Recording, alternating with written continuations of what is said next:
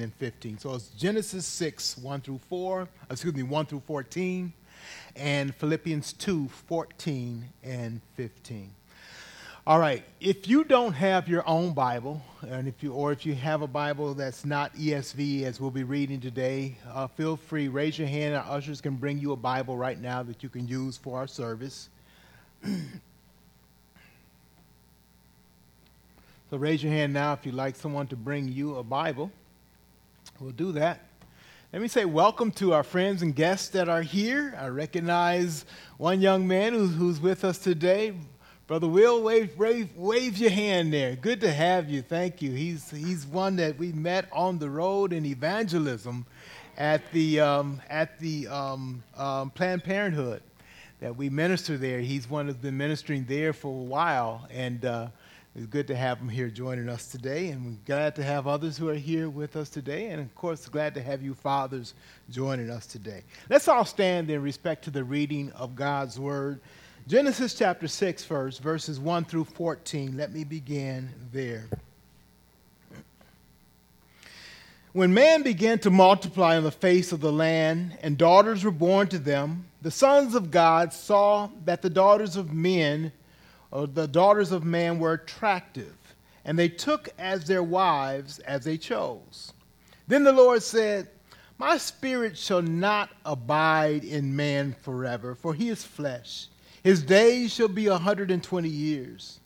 The Nephilim were on the earth in those days, and also afterward, when the sons of God came into the daughters of men, and they bore children to them. These were the mighty men who were of old, the men of renown.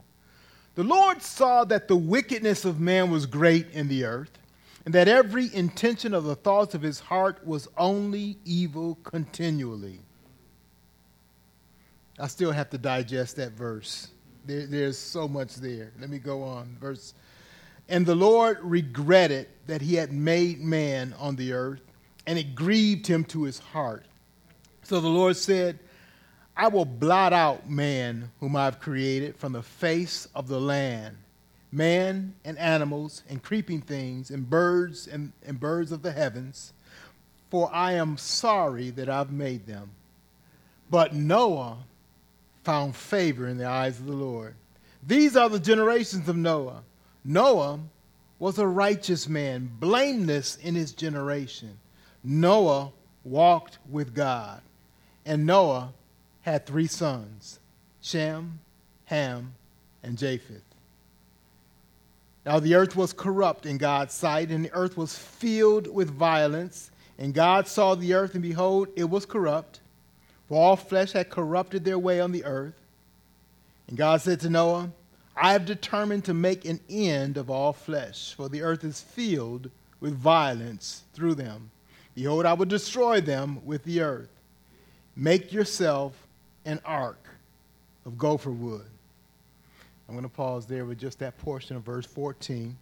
And let's take a look at Philippians chapter 2, verse 14 and 15. Philippians 2, 14 and 15 says this, "Do all things without grumbling or disputing, that you may be blameless and innocent, children of God without blemish, in the midst of a crooked and twisted generation, among whom you shine as lights in the world."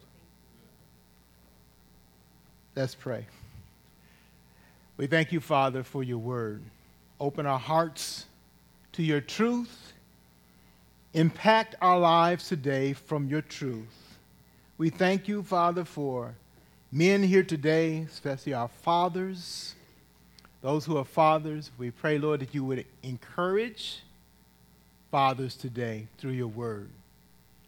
Encourage our ladies and mothers that they might see your design and your plan and your purpose for both parents, but today especially fathers. And that we might pursue your purpose, your design.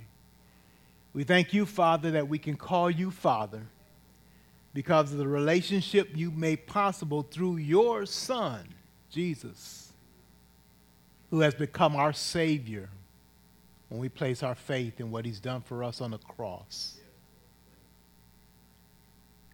Open our eyes to this truth of the gospel, to trust Christ as our Lord and Savior, and to live in obedience to you. We pray this now in Jesus' name. Amen. Please be seated as the choir comes with our special music.